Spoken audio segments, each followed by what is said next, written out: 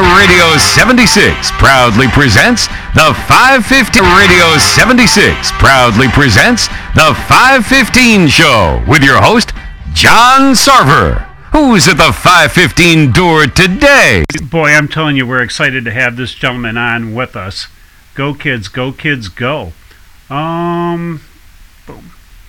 He is William Tharp of the NHRA. He is the Division III director.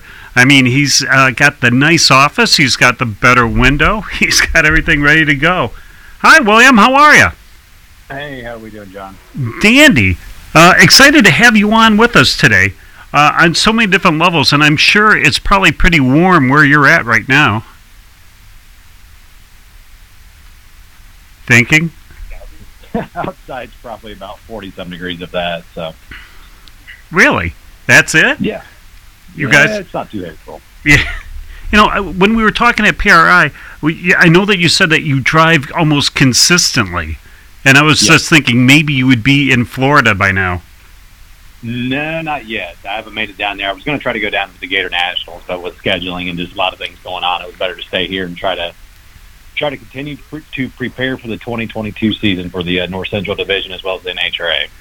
Yeah, well, considering that you would probably have had to have your raincoat with you if you would have went down to Florida.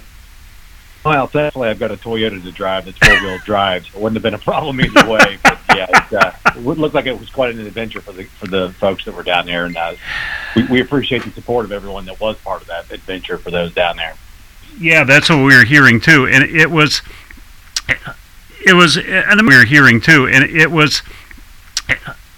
an amazing event. It's, you know, even when Doug Garlitz goes anywhere, I realize he's down there. That's kind of his gig. That's his place. But still, you know, you would love to see Big Daddy just take that waltz one more time. But talking about which, hooray, welcome NHRA back to the great state of Michigan. Well, thank you. It's been a long journey for us to try to get things rekindled there. But we're working our way back in slowly. We've had a lot of discussions offline about what the future is, but we can officially put things out where we're at with Milan Dragway now, and it's definitely official. Actually, the release dropped at about 3 o'clock today. Everything's signed, sealed, ready to go official on our end, so we are looking forward to a great 22 season at Milan Dragway.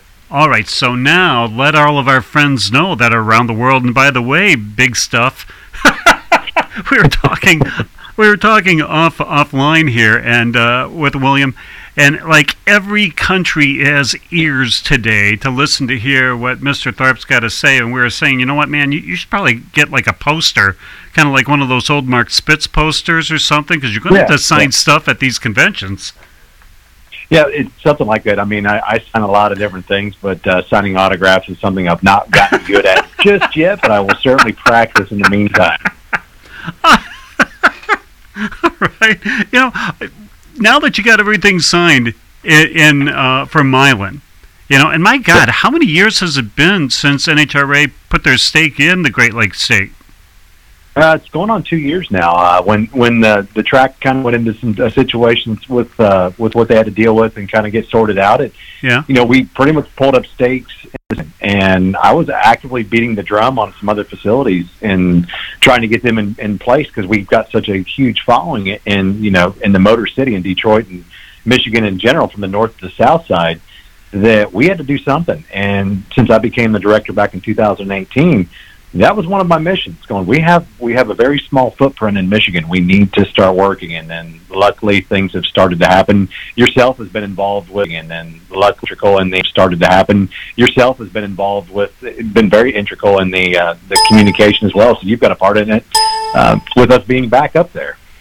Well, anything that we can do to help you guys along, you know. So now that you get the NHRA track and you have Milan, what can people, especially, you know, one of the problems that we have, not problems, but one of the things that we want to talk about today is that we have the sportsman racers, and they look at the NHRA and the stuff that people have been tugging on us when we've had, you know, a couple of ginger ales at the old corner, is that, you know, what can the NHRA do for us sportsmen guys? We know they do the smoke and noise classes and everything up there, but how about us here? Well, it depends. I mean, you've got a lot of different options. You could take the wife's minivan, of all things, and go to Milan Dragway and participate in some of their events. They've got Test and Tunes, ET Bracket Racing Series, anything and everything pretty much is there. Even for the kids, we've got the Junior Drag Racing League brought to you by Summit Racing Equipment, as well as our Junior Street program for teenagers that may not be in the junior dragster side of things. So pretty much literally you could take the wife's minivan or the SUV and go to Milan Dragway and participate. I make no bones about it. I started in a 1979 Oldsmobile Regency back in 1995.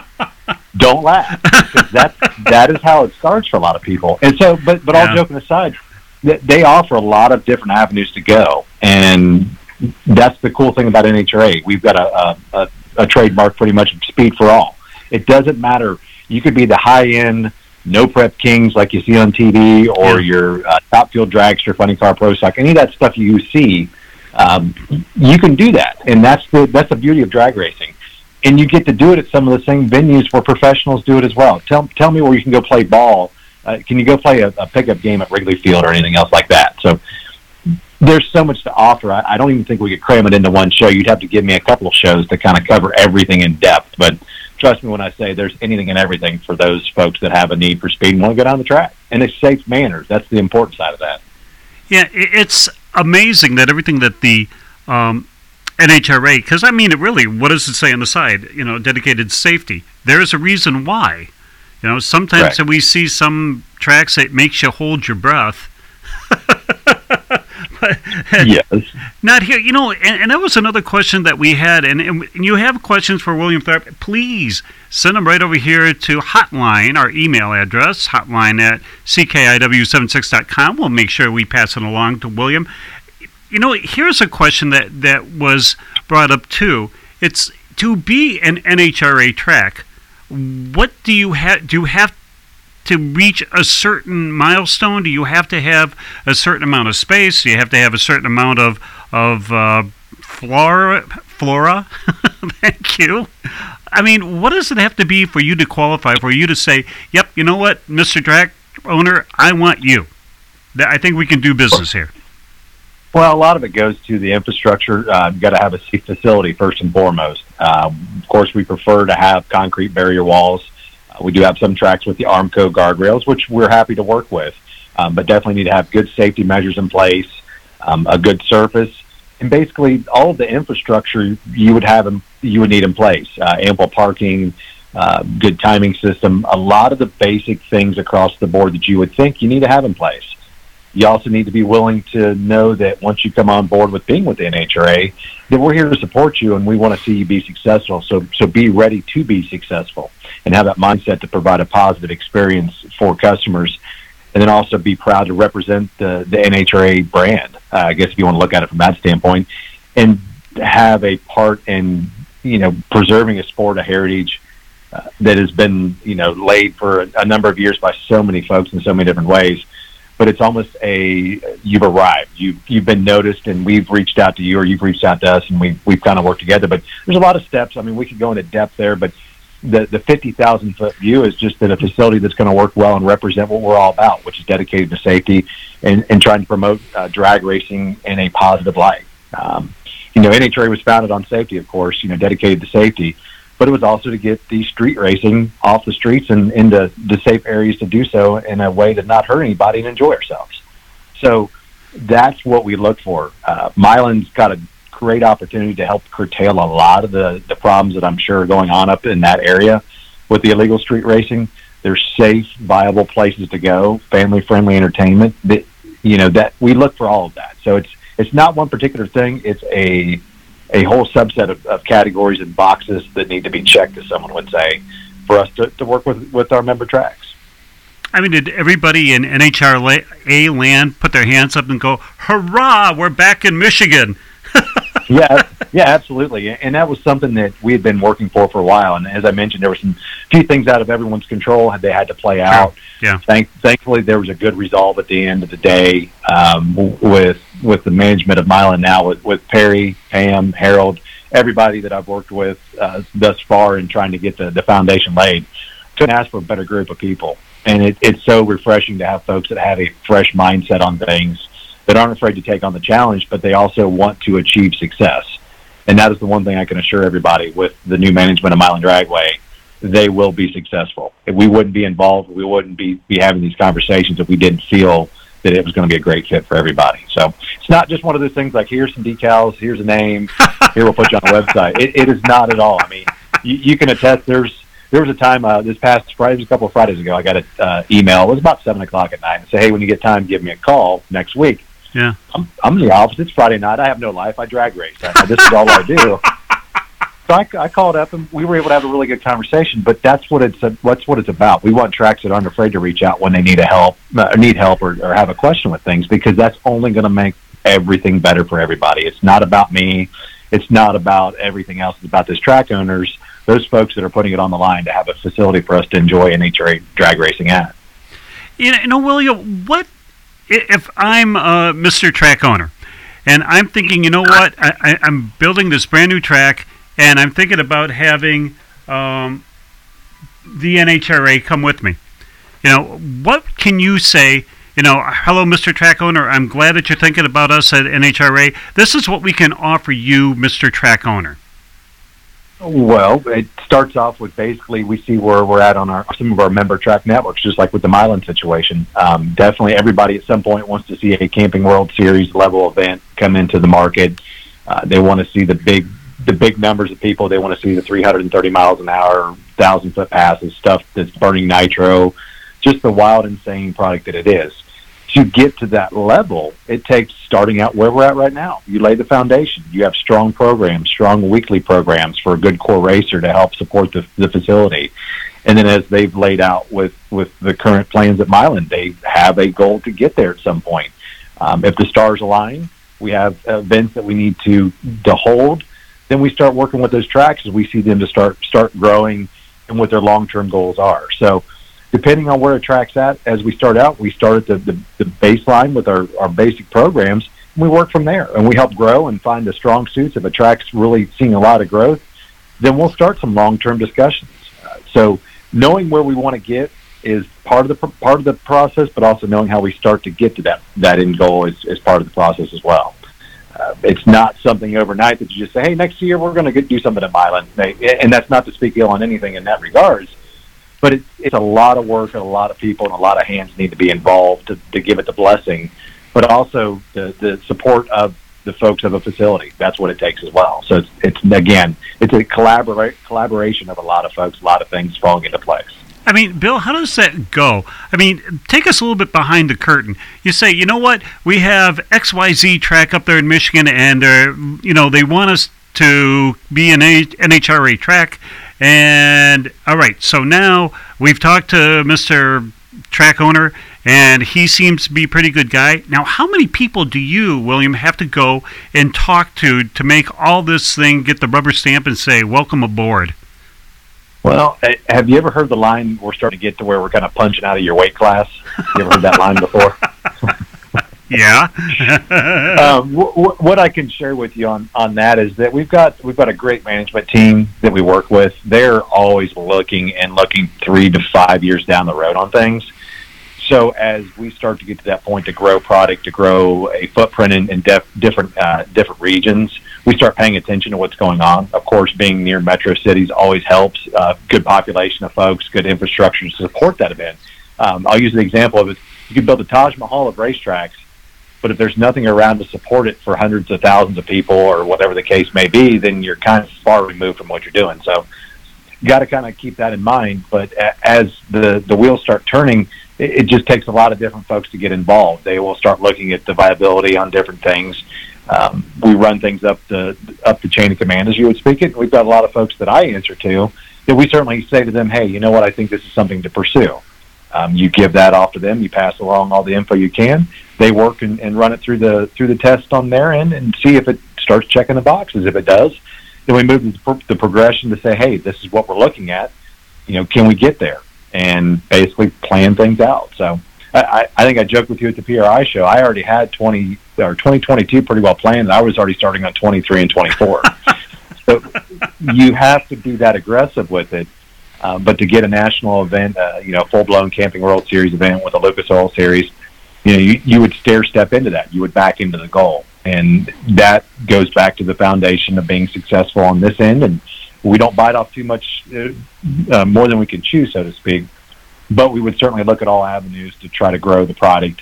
And then is there an appetite for it? And that's the big thing, too. So many factors go into putting lightning in the bottle, as they would say. But it certainly goes through a lot of steps above where I'm at. But it, again, starts with where we are now. Through a lot of steps above where I'm at. On March 29th, that we can put it out there, that everything's legit, ready to go, and we'll see where the road takes us with Milan. Yeah, because the question that was brought to us beforehand was, this isn't a snap thing. This isn't where somebody calls you up, William, and says, hey, I want to be an NHRA track, and they go, okay. Yeah, here's some stickers, like you said before earlier today. This takes time, and that's why there was people were wondering, on our side, it's like, why is it taking so long when this is a slam dunk? Well, obviously, there's layer after layer, and people, it just isn't opening the doors. And it's like you said, there's got to be all kinds of surveys done. There's got to be some numbers run. There's got to be, what do you think? And let's make this go. So for the folks that were kind of impatient for Milan and other tracks in Michigan to start up, this is the reason why. William just told you, look at all those layers to start up. This is the reason why. William just told you, look at all those layers that you got to go through. Like any good run corporation, if they just said, sure, everybody, let's hop in, it might be a little bit different NHRA. Talking about a different NHRA, what does it take? And that's a question too. And I do believe it's more, what does it take to get a major event at your track? Or track acts, I should say. It kind of goes back into that whole segment of things. There's a lot of different. Okay. Yeah, there's a lot of different areas to go back into on that one. So yeah, it's a long process to get there. Yeah, because there was folks wondering too about, okay, is there a size limitation? Do you have to have? And we heard this, and again, it's from the friends who don't want to know and they want to ask you the question. I mean, do you need, for a major event, does your strip need to have a campground nearby? I mean, do you have to have a certain amount of space for your track itself? I mean, those were the questions that folks wanted to know, and it's a legitimate question. I mean, because you look around at some of these tracks and you go, could you fit a national here? Yeah, we could. And then William, they all get happy feet and they go, okay, why aren't we having a major event right here? Yeah, I think the big thing comes into the footprint the event's going to have, and then we have basic numbers to kind of work with, but it also depends. Are we going for, we're not going to take an event the size of the U.S. Nationals and say, hey, we're going to take this event and take it somewhere else and try to figure it out and duplicate that. We have a lofty goal of putting 1,000 entries in here for 2022 for the U.S. Nationals, and I think we're going to hit it this year, and at least I thought we were going to hit it, but we'll see how things shake out. But going back to your original question, it needs to fit. We plan an event around the content that we can bring in. We of course have the Camping World Series events that come through with all of the how do I want to put it, all of the entertainment factor, but it's more of a competition factor as well. Yeah. So again, it's going to go back to, I mentioned, is there enough hotels? Is there enough restaurants? Is there enough space to park, 50,000 vehicles? Do we have enough area to park all of the rigs that come in? You look at the semis and equipment and support equipment. Do we have enough area for that to be parked adequately? So you would start looking at that as far as the number of acres that the facility has. You take like a Summit Motorsports Park. That's like one of the pinnacle facilities in the country as far as the benchmarks to achieve. And you look at that infrastructure and what they have. So yeah, absolutely. If you've got a campground near or across the street or on site, that's even better. There's a lot of factors again go into how we can utilize what's there to make it work. So if a track's got creativity, they've got land, they've got ambition, and they've got the funding to make it happen, absolutely, it's worth discussing. So just like becoming an NHRA track, we're going to have a lot of steps to go through. So to say that a venue's too small, I would never say it's too small, but we don't want to cram everything into where it's not a comfortable event. You ever been to something where it's way too small and it's not a good experience? Well, we don't want to deliver that, especially in a new market. We want to make sure that things are correct, they're built to scale on what we need, and then have room for growth after that. I think it's fantastic. I mean, I really do. It's great to have truly an NHRA track back in there, because you're right, it does feel like there's that little bit of a back to the Wally Park days and the whole 9 yards, and even down if you go back to the Detroit Dragway days when they were an NHRA track for how many years? One.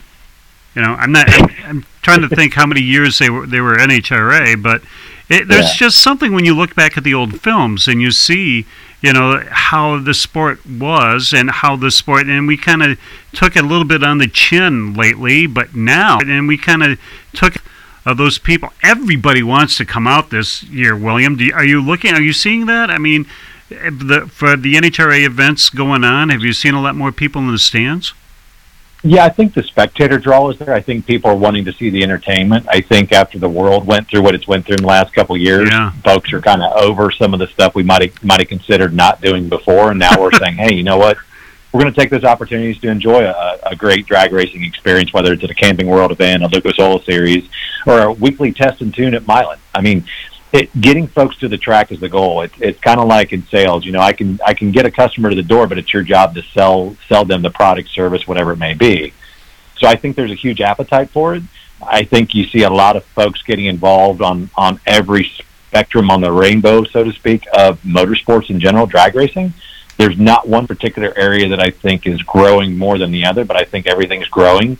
Again, it goes back to the world changed, and whatever you want to the world changed, and whatever you want to, however you want to say the reason that it changed, I'm not going to go down that road. I'm just going to say things have changed. So people are saying, you know what, I'm going to take those chances and those opportunities to do something, or I have the means to do this now when I didn't before. And the classes, the cars, the biggest problem we're going to run into right now is a parts shortage or a backlog in getting parts for cars getting put together. That is going to be our biggest problem, I think, in 2022. That's going to hamper even more the growth that I think would be there. Wow, but look at that trajectory. I mean, hopefully gas prices go down. Hopefully everybody can come over from Canada, because, man, that's a lot of cars that are over there that comes over on this side, on the Michigan side. Yeah, absolutely. The folks north of the border in Canada and then other countries and folks in there, that's the interesting thing about drag racing. We have a lot of international folks of all events, and I got to tell you the quick story. I have a Lucas Oil Series event down at Beach Bend Raceway in Bowling Green, Kentucky. And I'll actually have 3 to 4, if not 5 or more, international competitors, whether they're coming across the pond from Sweden, whether it's Australia, whether it's Canadian folks, whether it's folks coming up through Mexico. There's a lot of people that are involved in what we do in the NHRA. So to know those folks have the ability to get to be more mobile than they had been in the past couple of years, that's going to be huge, especially the folks up north. And we welcome them coming back down. And we're certainly looking for growth up in that area. Our Division One, there's 7 different divisions, but Division One, which is on the East Coast, up in the New York and the north on the East Coast and side of the country, they have a lot of growth going on up there right now. There's a lot of opportunity. So we're going to see the international flavor really. So, we're going to see the international flavor really start to open up. But with the borders opening up and things getting back to what our new normal will be, I definitely see that being a huge area that we'll see a lot of growth that we hadn't seen before. It's amazing that how many people we got listening from Sweden and Norway. And Sweden seems to be a hot spot for drag racing all of a sudden. What the heck? Yep. Well, and I think a lot of that goes to, and this is something that it kind of ties into what we do, but, it goes back to the dedicated to safety of getting the cars off the streets. How many of these other countries do you see that have active drag strips? So now they're ending up on the streets, which is a huge problem.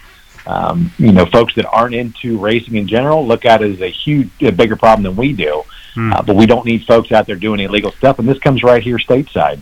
But over there, for example, I think there's very few tracks that they can go do that at. So those folks are clamoring to have the content, as you want to call it, in the modern day of how we refer to things, but they want that product, that content out there, and they're involved, they're engaged. I mean, you said you had over 25 different countries listening. That proves that this is a universal sport. And drag racing itself, in general, with the NHRA is the pinnacle of that. So I appreciate everybody that's involved from overseas, from wherever you may be listening or involved in this stuff. I thank you, because without the NHRA, I wouldn't have what I have in my life, and I've, not to go off on a tangent there, but truly blessed with this opportunity to be with the NHRA. No tangent whatsoever. I was just thinking about all the times that you said how many hours you log in the Toyota. I mean, per week, William, how many hours are you in that little four-wheeler? Well, during the off season, it's quite nice. I'm a native here in the Brownsburg area, so it's not much driving at that point. But once the season starts, I mean, we're out 20 to 25 weeks out of the year. And, of course, with what we do with our division events and how we're involved, there's very little flying, if any at all, and it's all driving. So we've got a span of, road trips from 8 to 10 hours, whatever the case may be that we might have. But every now and then I'll do the Vegas trip, and that's a day and a half drive, but it's part of what we do. It's part of seeing the country and enjoying what we do. I mean, is there one drive that you just love to take? It's like, oh, I got to go there? Great. Well, honestly, it was back when I got my start with NHRA in 2018. I was in down at Atlanta Dragway. I'm originally from Ohio, which I don't know if I should mention that on a Michigan radio show. I claim neither. It's like, can't we all just get along? Just call me the drag strip and let it go. But anyway, going back to the drive, I moved from Ohio down to Commerce, Georgia. I actually lived in Athens, but I used to have to make that drive once a month, going from Ohio down to Atlanta just to visit and clean up some loose ends and have family commitments up in that area. But I used to love my drive down to Atlanta. I missed that one. But there isn't one drive to any of the tracks that we visit on a yearly basis that I don't not enjoy, whether it's going to Bowling Green, Kentucky, up to Summit Motorsports Park. I've been up by Milan a couple of times, and I just enjoy every bit of that. And then it goes back to the honor to being able to represent the NHRA, and, of course, in that fine-looking Toyota that I drive, and I appreciate Toyota's involvement with the NHRA. The official car of the NHRA, I might add. But all joking aside, there's not a bit of it that I don't enjoy. So, I'm a road warrior, if they want to call it that. You even like driving downtown Atlanta? Yeah, I mean, it's entertaining. I mean, come on. When you go through it at 3 a.m. in the morning, it's not a problem. But the funny thing is there was a neat back road that I would take, or back way that I would go up through the Smoky Mountains and stuff like that. So it was a neat drive going through there. But there's not a drive that I have not taken in with my eyes. Neat drive going through there. But there's not a drive that I have not taken in with my eyes that I have not enjoyed. Even back in 2016, I had a local competitor that was qualified to go to Pomona, California. So I grabbed a truck and trailer and literally drove his operation, his car and all his stuff he needed to race in Pomona, California, as I was a track operator at the time, to make sure he was able to get to the event and race for us at the Summit ET World Finals at Pomona, California. So I've been there, done that, been to all four corners of the country, and would gladly go back again. I was going to say, because we have a listener wrote in, is there any track that William has not been into, NHRA track? Oh, there's a ton of them still. I've not gotten to them all, but I've got a pegboard. I'd have to probably count up on how many tracks I've been to, but before I was full-time with NHRA, I used to travel. How many tracks I've been to, but before I was full-time with NHRA, I used to travel with a cargo company. The company that I won't mention, but it has 3 letters and has yellow and red in it, and it's on the side of it. William, you do well by slipping things in. Do what now? You do well by slipping things in. Yeah, but I was really, really fortunate to travel over the world, literally, and I would go worldwide. But whenever I would go somewhere, I would be on my phone, and this is before, or I wouldn't say my phone, but I'd be at a computer, and I'd be trying to figure out if there's a track nearby, and if there was, I was going to be there over the weekend, because I didn't have to go back to work till Monday night. Wow. So I have hit a lot of different tracks. I've been to, there's some scary, sketchy tracks that you shouldn't go to, that I've been there. Now that I'm with NHRA, I value any track that I can get to. I love going to a track that is a pinnacle track that's always talked about in any respective division.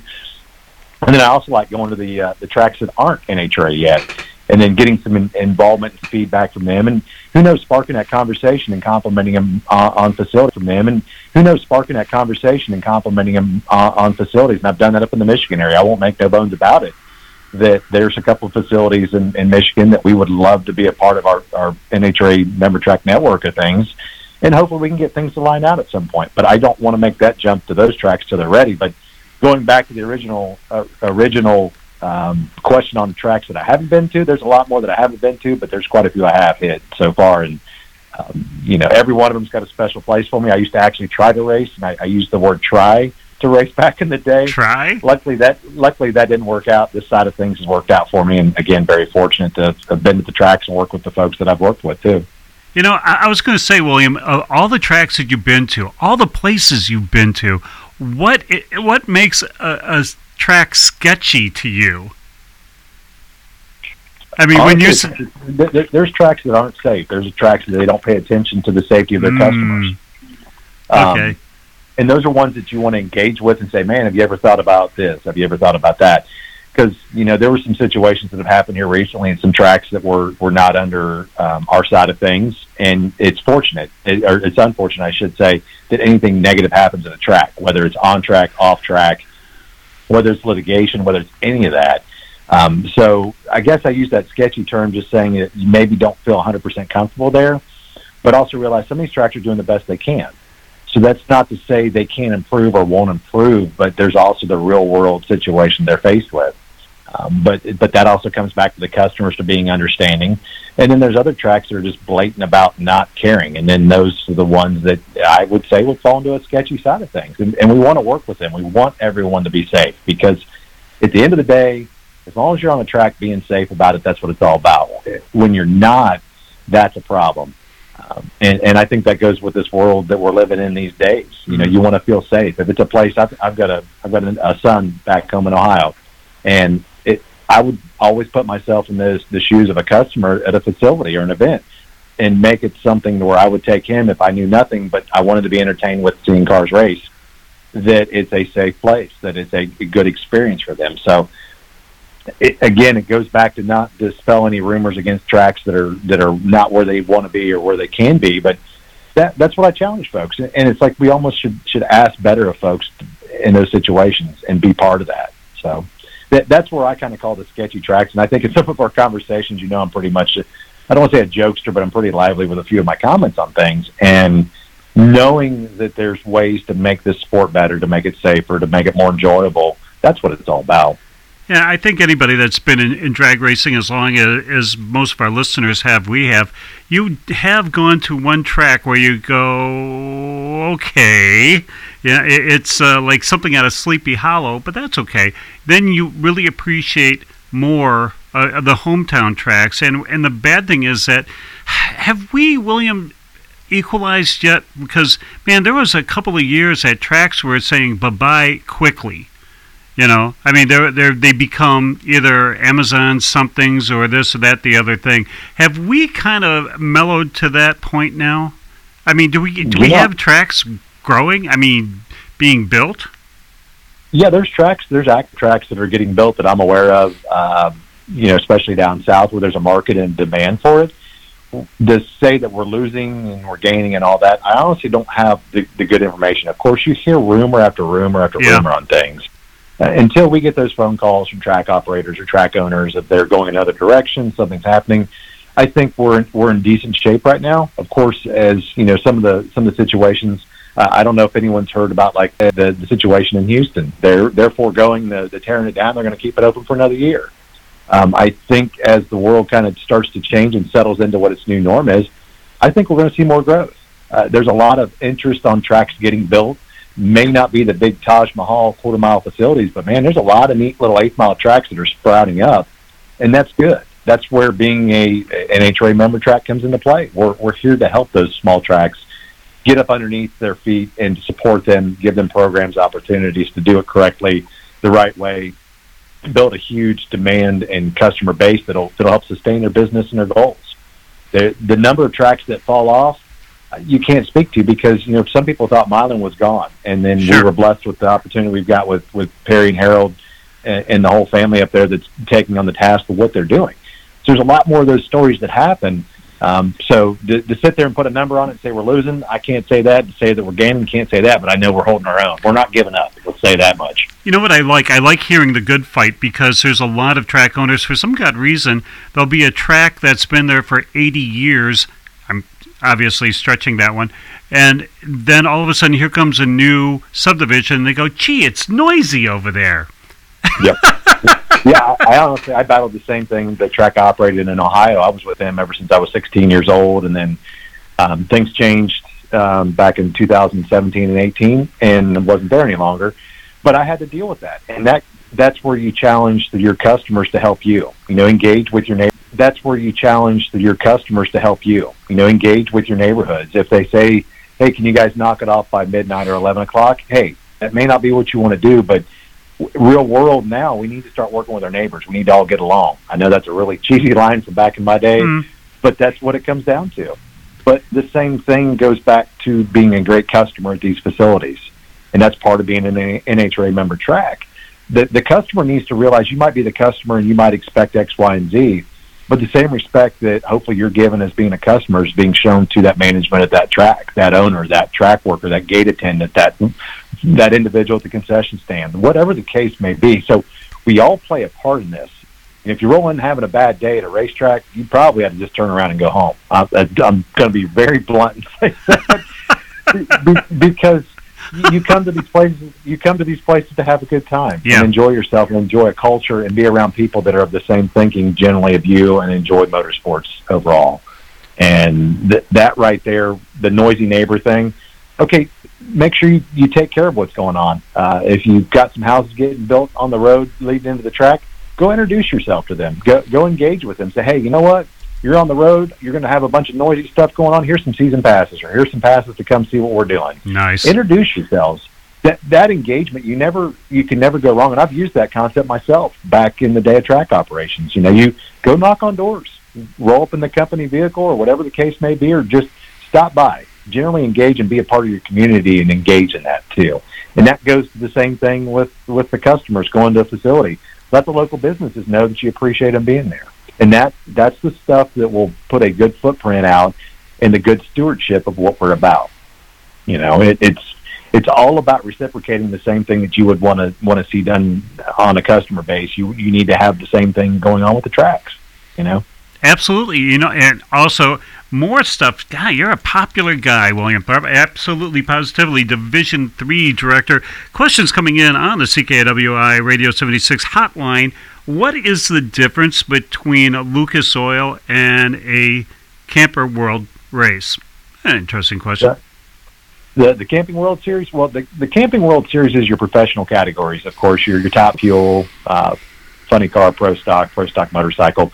Those are our professional categories. And, of course, you've got the Pro Mod Series that runs in conjunction, Constant Aviation, Factory Stock Showdown that also runs on the Camping World Series.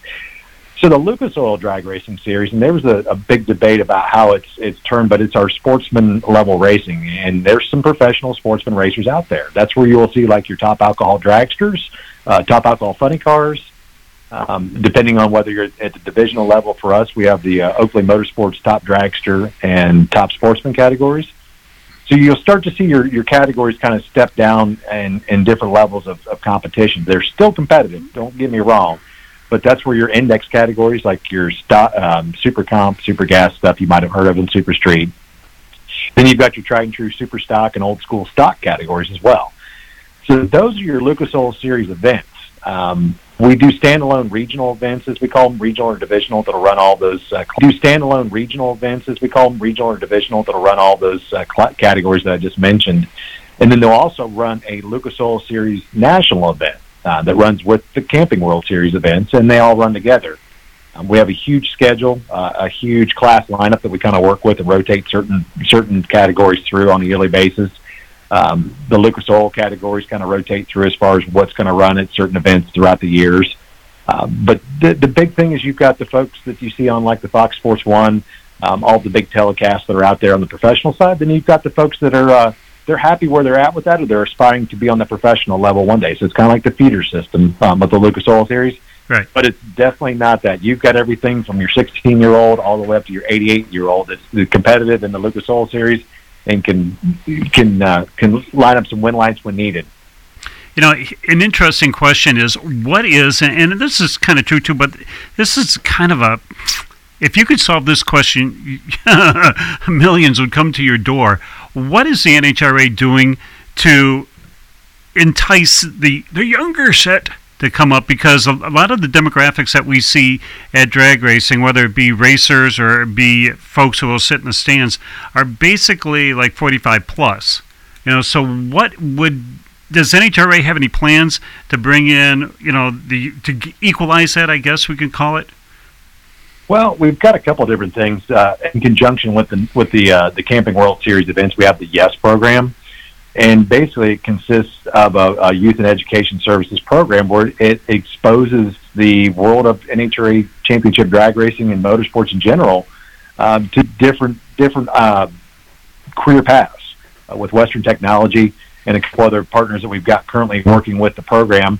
And then we also have what we call our NHRA Launch program, which is a place to where someone could actually start their career in drag racing, be involved, be engaged. This product and program, if you want to call it that, it's more geared to get them involved from the backside of the racing, to be involved with the teams, to be involved with the sport itself that way. But on the flip side, we've got all of our youth programs, the Junior Drag Racing League, Junior Street, and then once you are 16, you can actually legitimately compete in some of the categories in our Lucas Oil Series. So there is categories in which folks can run in and compete in. So we've got it covered from age 5 all the way up to as old as you want to be. So depending on whether you want to be a participant, whether you want to get involved in working and having a career path with the NHRA or in drag racing in general, we've got a lot of different directions to go with that. David over here, one of our fine interns, raised his hand and made the mouth of, what is Junior Street? Well, it's something they came up with a handful of years ago. And basically it's for full-size vehicles on an 1/8 mile, and it has to be bone stock. It can't be, hey, I'm getting in Dad's 69 Camaro. There's a stock eliminator car that it's a full-blown 125 Wally's already got. It's a full-blown 125 Wally's already got. Now, this is built for like Mom's Toyota Camry, Dad's Tundra truck, or whatever the case may be. Okay. But basically, it's on the 1/8 mile, and the parents or co-pilot, as you want to call it, ride along with them and actually go down the track. And they'll race on the 1/8 mile. They have a limit of 9 seconds in the 1/8 mile. And this category is really neat because there's some folks that get very intimidated by the Junior Drag Racing League program. Yeah. The investment that's needed over there, you can invest the lowest end of things or the highest end. It's wherever you want to fall on that spectrum. But Junior Street's a good place to go for someone that's not 100% sure. You don't want to invest a lot of resources into getting on the track, but you've got a teenager. They're kind of curious about what's going on. Well, it's something that's starting to really take hold. It's really taken hold down in the Division II, which would be down south, as far as different tracks are running a lot of active programs. We're starting to see some growth here in the North Central Division with it. But basically, it's a chance for mom and dad to be involved with the son or daughter, and whatever the configuration is, they'll actually go to the local track, make some passes, get the paperwork completed. There'll be other forms and waivers that need to be completed with them being a minor. But we have a website, NHRAracer.com, where you can actually click on to find the paperwork. Of course, any of our NHRA websites will link you to the Junior Street information that's out there. But there's a lot of different ways to get involved in our sport. As I mentioned in the beginning of this, it's like, hey, if you've got a minivan, if you've got a full tank of gas with a driver's license, to get to the track, we can figure out something to get you or your family down the track. That's pretty much the easiest way of putting it. Do not be intimidated if you're listening out there that you think NHRA and you see the top fuelers and the funny car guys and stuff like that. That's like pro level. That's okay. You young kids, I mean, even young John started with a 77 Sunbird that I hope to God parents aren't listening, but we took the Waltz down the 1/4 mile. You don't have to have some crazy kind of car to start drag racing, and it's okay. Don't think about, just like William said, if you got a minivan, that's okay. They'll index you.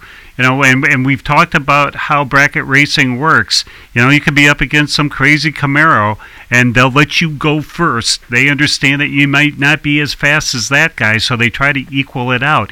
It's a blast. Once you go down your first hit, it is an amazing thing. And William, what do you have to... Go ahead, I'm sorry. No, I was going to say my first foray into racing was I got my first speeding ticket, and the very next weekend, I will tell that story. I got my first speeding ticket. Within a week, I was at the local track, and I was always hooked anyways. I came from a racing background with my father back in the day. But, all it takes is the one speeding ticket to get the kids' attention. And next thing you know, you get them at the track in a safe place of doing that. And that's what I tell folks. It doesn't matter. Just go run the tests and tunes. Just go experience it. Go be a part of it. There's so many areas to hit. And then the one area we haven't even touched on is our EV program. That's the new up-and-coming side of things. So if you're not really mechanically inclined, that is okay. There's the EV programs that we're starting to launch as well. So, again, it doesn't matter. It could be the minivan. It could be the Tesla. It could be – we've even got electric junior dragsters, believe it or not. So if Dad's scared to tune a junior, no problem. If you can plug it into the battery charger, good luck. You're going to have some fun with it. So. See, that was going to be coming up next because we have the Tesla Club of America that was going to knock on your door, and they were asking us to ask you, okay, so now NHRA just came out with their own E-Class, whatever it would be called. Now, how does that work for the folks who don't terrifically understand what all that entails? Who can race in it? Who you race against? Don't go through all the rules, that thick book. But okay, I have a Tesla, and I want to go drag racing in E-Class. William, what do I have to do? Well, big thing is you got to go to your local track that's running the EV programs, and all of our classes have the opportunity to run those EV-only categories. Find where they're doing a lot of that at, whatever the case may be. I know Milan's looking at some options of getting an EV program going. Wow. I'll use Worldwide Technology Raceway as one down in St. Louis. They've got a huge EV program where they have actual EV nights where it's all electric cars the entire night. Now, if you're trying to plug a battery charger in anywhere, good luck. Not yet. But basically, you need to have a car, depending on what your ET and speed requirements is going to be, and where you're planning on going with things. You're able to go participate in these programs. You can go test and tune. You can run brackets. You can do pretty much anything with it. Sure, we'd love to have some of these higher end supercars that are going to be quicker than what the ET and speed ranges are right now. But we've got a good entry level program for them to be involved, and it's going to be on a bracket style. We're actually going to crown the first ever EV World Champion later on this year out in Las Vegas. Really? So yes.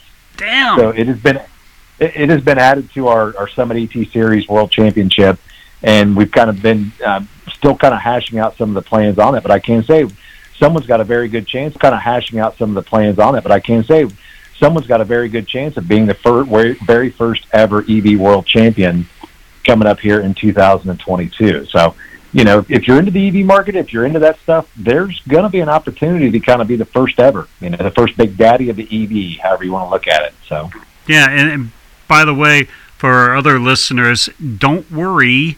The NHRA isn't one thing that we heard at Mulligan's the other night. The NHRA is not going to go 100% EV. It's only a class. Everybody will still be racing. Ice engines will be here way after we're all gone. Won't say they're going to be here forever, but I will say that we need to embrace what EV is, and I think there's a huge growth for that. And there's a lot of questions that aren't answered, and we're working to try to get the solid answers for everybody, but we also want to give you good, safe answers in the same process as we move along with it. We're never going to – we won't be able to burn nitro forever. But hopefully I'm long gone before that becomes a problem. And I mean that in a positive way. But certainly – and it goes back to that speed for all. You want anything and everything within reason, of course, to be welcome at your local tracks. Right. So working to establish a safe program for the EVs. Of course, making sure you're following the basic safety rules with it. You could take a Tesla Plaid that will run sub 10 seconds, and with the proper license, could literally show up at the track and get your license and actually go out and run sub 10-second passes with our new rules changes for 2022 that we've got going on. So the EV program is huge. The endless opportunities are there. We're trying to develop them correctly as we move along, because this is kind of history in the making. And those folks that are helping on the technical side of this, they have done an extraordinary job navigating what we have to work through to keep people safe first and foremost, but keep our tracks safe and keep spectators safe. So there's a lot of things we're working with, and the manufacturers are definitely showing a lot of interest. Who knows where this EV program will lead, but we certainly want to be there as it starts to help make sure we go in the right direction with it. Works for us. For a man who gets up earlier than 5 a.m. every day, you sound spry today, William. You shot me that messenger. I'm like, should I? And I was already up when you shot the messenger this morning, and I think it threw you off, and you're like, what is he doing? This is a way of life, and again, I've stressed it before, but my office is here at Lucas Oil Indianapolis Raceway Park in Brownsburg, Indiana, Claremont, however you want to look at it. I get to come to work when I'm at the office where history has happened, and have the opportunity to walk in the same building that is the main hub for what we do in this industry.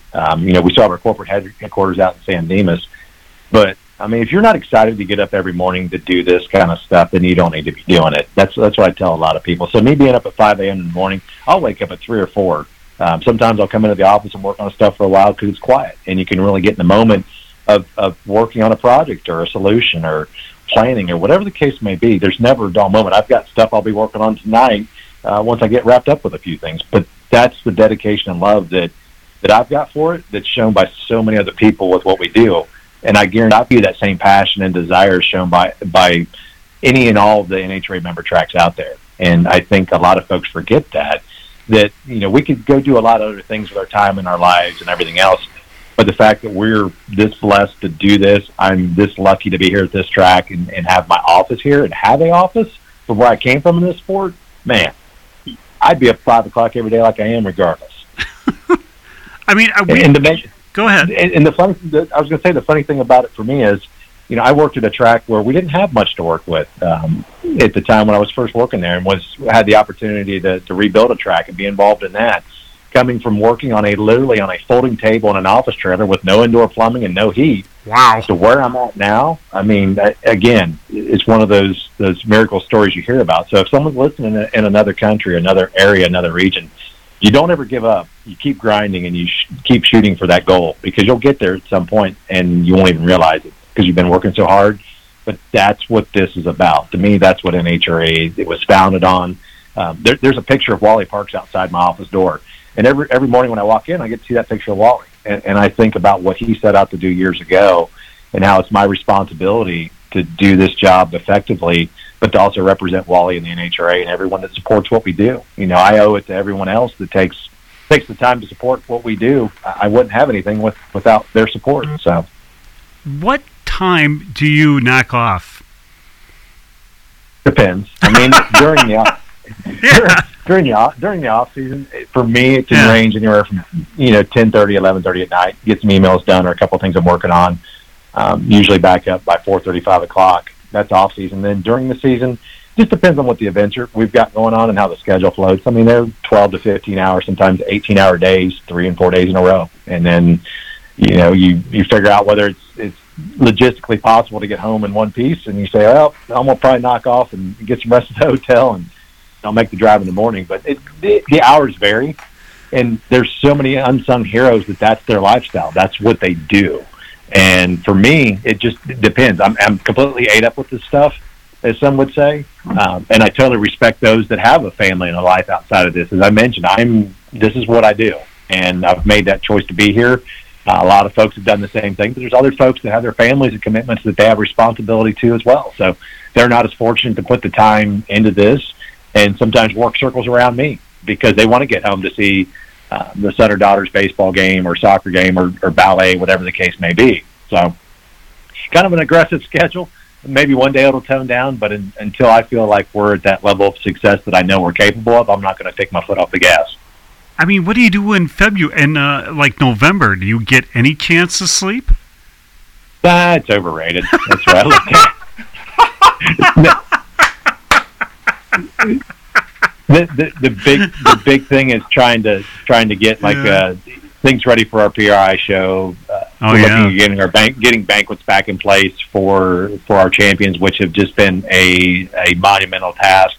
This last year, we thought we had things lined out, then things changed again, and we're in scramble mode. So November's a lot of planning, a lot of wrapping up. There's a lot of things that need to get done before the year end. We've got championships to settle because they continue to race all the way out in Las Vegas on the Lucas Oil side of things. So championships are still up for grabs. So we've got a ton of things to do. You figure in the 10 major categories we have, we've got top 10 awards to give out, whether it's from vanity numbers to prize money to different things. So we have to figure that out, and then we have schedules that need to be done and start planning events. So as I mentioned, 2023 is already on the site in the sights of what we're doing. So that's what November is.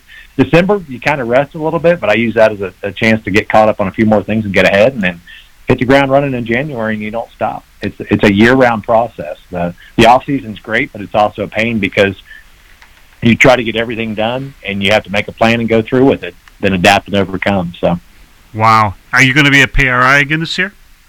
Absolutely. It's a good time, and that's the cool thing about it. You get to see so many people in the sport, but it's also an opportunity to engage with customers, and it's something I learned years ago. They're not competitors, they're not fans, they're customers, and that's what I think on a whole for any track, if they can refer to their folks, whether they're customers coming through the gate, whether they have a rig and they've got a car inside that rig, or they're riding through in the minivan with the family looking for a good experience at your track. It's all about customer service and customer-based entertainment. And I learned that from a lot of folks in this business that have been very influential. Some folks will go over the top with the customer moniker, but that's what they all are. And if we treat them like customers and respect them, everything else kind of starts falling into place. It's when we take folks for granted, and that's just with anything that we do in general. Whew. Wow. All right. It's phenomenal. Are you going to be? Are people going to come up and see you today? I mean, not today, but I mean this year. You're going to be up at Milan. I'm hoping to. I'm hoping the schedule lines out. I know I've got a couple of trips planned up to the area. I know that it's going to be tough to get up there, but I need to make time for that because what Perry and Harold and Pam and all of the crew there at Milan have been doing, it's a monumental task what they're taking on, what they've already done.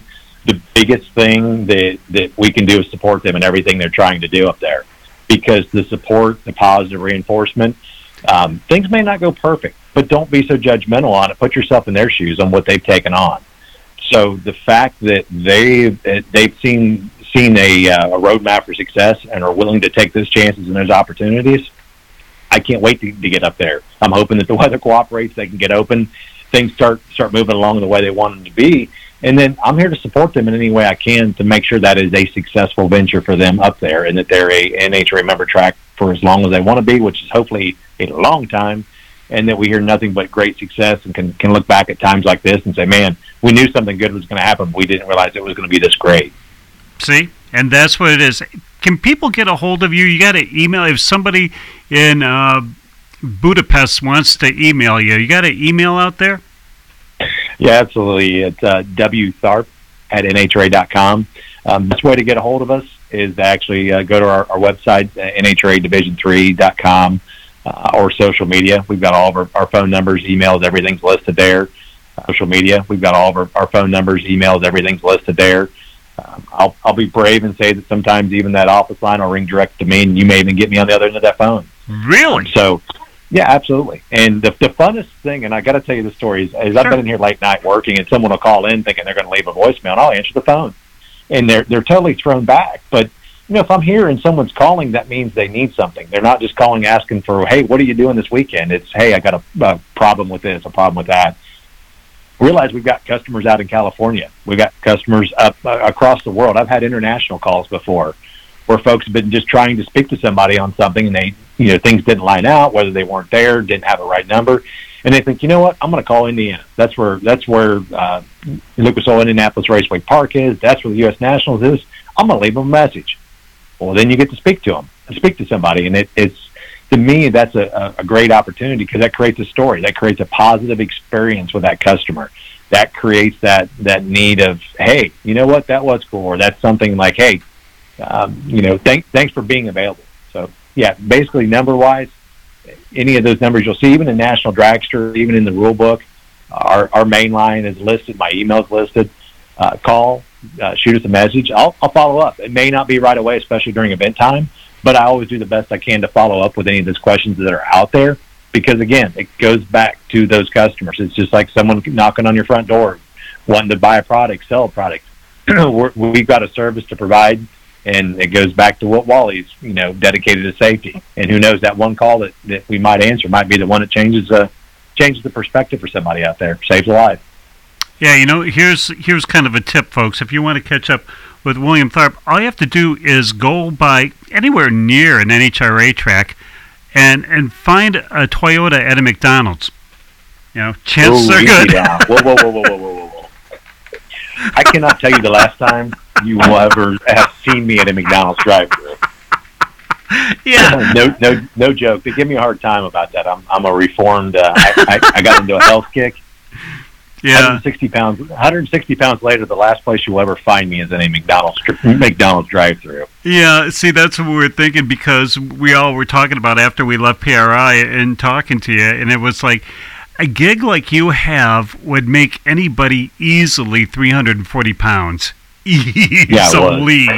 Yeah, because it's so fast. They have that Burger King or that Quick Donut or whatever. Holy God, man. I mean, what do you eat on the road? It just depends. I'm really big on trying to eat healthy, whether it's supplements, meal replacement, stuff like that. Just make good choices. And common sense is what it comes down to. But the funny thing is, you see folks that are involved in racing, and they're like, man, I can't turn on a wind light, or I had a miserable experience. It's like, well, you put high-quality products into your car, right? Well, yeah. I'm like, and you're eating garbage, you're probably not going to have the best outcome at the end of the day. So a lot of tried and true, a lot of hard lessons that I've learned. I've been really fortunate to have means to keep myself healthy, and that keeps you thinking clearly. And, hanging out, having a couple drinks at the end of an event, or, whatever the case may be, that's not something you're going to see me doing. Chances are you're going to see me back at the hotel getting some rest, or you're going to see me in the fitness center doing something to maintain where I'm at. But it's to keep a clear mind, because if your mind's operating correctly, you make good calls, the good calls lead to success, and then that success, make good calls, the good calls lead to success, and then that success breeds more success to a positive environment you're around, and then you're just completely ate up with the stuff like I'm doing now. So not that I'll ever turn down a meal or anything like that, but certainly, and I don't ever want to feel like I'm speaking down to people that don't do that. You got to find what works for you, and that's what I tell folks. It doesn't matter in life. Everyone's so focused on telling folks you should do this, you shouldn't do that. You know what? You need to do what's best for you, and you need people to support you for that. And certainly do not judge anybody, and I mean anybody, for anywhere they're at in their life on the health side or what they do.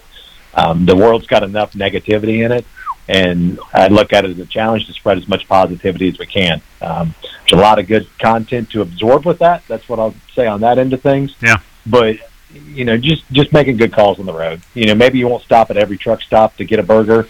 Maybe you'll wait till you get somewhere. Maybe you'll make that choice of something that's a little bit healthier. But I can tell you what areas I do stop in and which ones I avoid. So it's definitely something I've had fun learning over the years. Okay, so go backward. If you see a Toyota at an NHRA parking lot, that's where he's at. That's where William may be at. Forget about what we said about McDonald's and Burger King. Cross that off your list. He's over there at the NHRA thing. Talking about off list. Go ahead. I was going to say where you're going to find it at, and I'll tell you the story. I was doing a chassis inspection seminar over the weekend over in Ohio. Yeah. And no joke, you'll find me at I can tell you where every car wash near every track that I go to is at. Kid you not. There's certain car washes I'll go to, other ones I won't. But again, I'm very blessed to have the Toyota that I get to roll around town in and represent NHRA and Toyota, the Toyota brand with. And man, the joke around the office is, man, they're going to send you a bill for having to repaint that thing when they give you another one because the paint's wore off. But again, it goes back to that opportunity to represent. You get the impression to make on folks, and I think folks that actually know me. I don't know how many folks on the air right now would actually know me personally, but I'm very meticulous on keeping things nice and clean. So you'll find me at the nearest car wash is where you'll say, instead of a drive-through or a McDonald's or anything like that, he's probably at the car wash late at night, early in the morning, making sure it's clean. So it's just kind of how I roll. Talk about rolling. We want to make sure that we have all the CKWI Radio 76 affiliates down the line that we've ran just a little bit over with William Thorpe, but we'll make up on it with the Detroit Sports Authorities coming up at 7 o'clock tonight. If you love Detroit sports like they do, you'll love the Detroit Sports Authorities, 7 o'clock here from Studio B. William, geez, what haven't we covered in the last minute that we have together?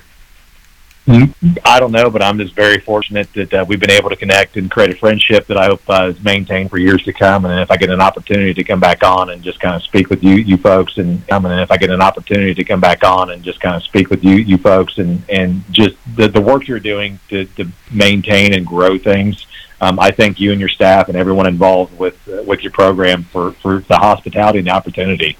hopefully we've made an impression on folks in a positive light. Man, we've got a great future ahead of us. I can't say any more than that, just other than just thank you. Well, you're quite welcome. Thank you so very much for being with us. I'm glad that we finally got a chance to make this happen. So you do. We're going to give you a blanket invitation. You have any time you can come on, and this is going to be scary because I know we're coming into season right now. But how about the end of the season, somewhere in, how about somewhere before PRI? We'll give you a call? Absolutely. We'll kind of recap things, and then we'll talk about how successful the year was for everyone at Milan, as well as the NHRA, and then talk about how a great 2023 will be in store. It's exactly what we were going to do, because really we're going to go back and rewind parts of this chat and say, oh, remember when we said, oh. It's kind of like when we go back and we go, oh, remember when we said the Red Wings are going to take the Stanley Cup? Yep. When we go back and we... The who? Yeah. Oh, you're coming into the Detroit market now, aren't you? I know nothing about sports, so if you say that it's a what is it? They score touchdowns in hockey and a hat trick over in baseball.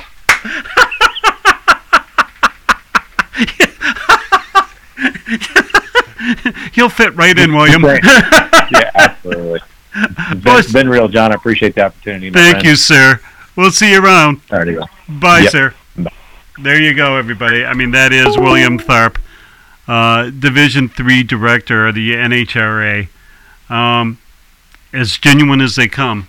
You know what I mean? What you heard there is the same person that we heard at PRI that we've talked to before. He is he is a dynamo.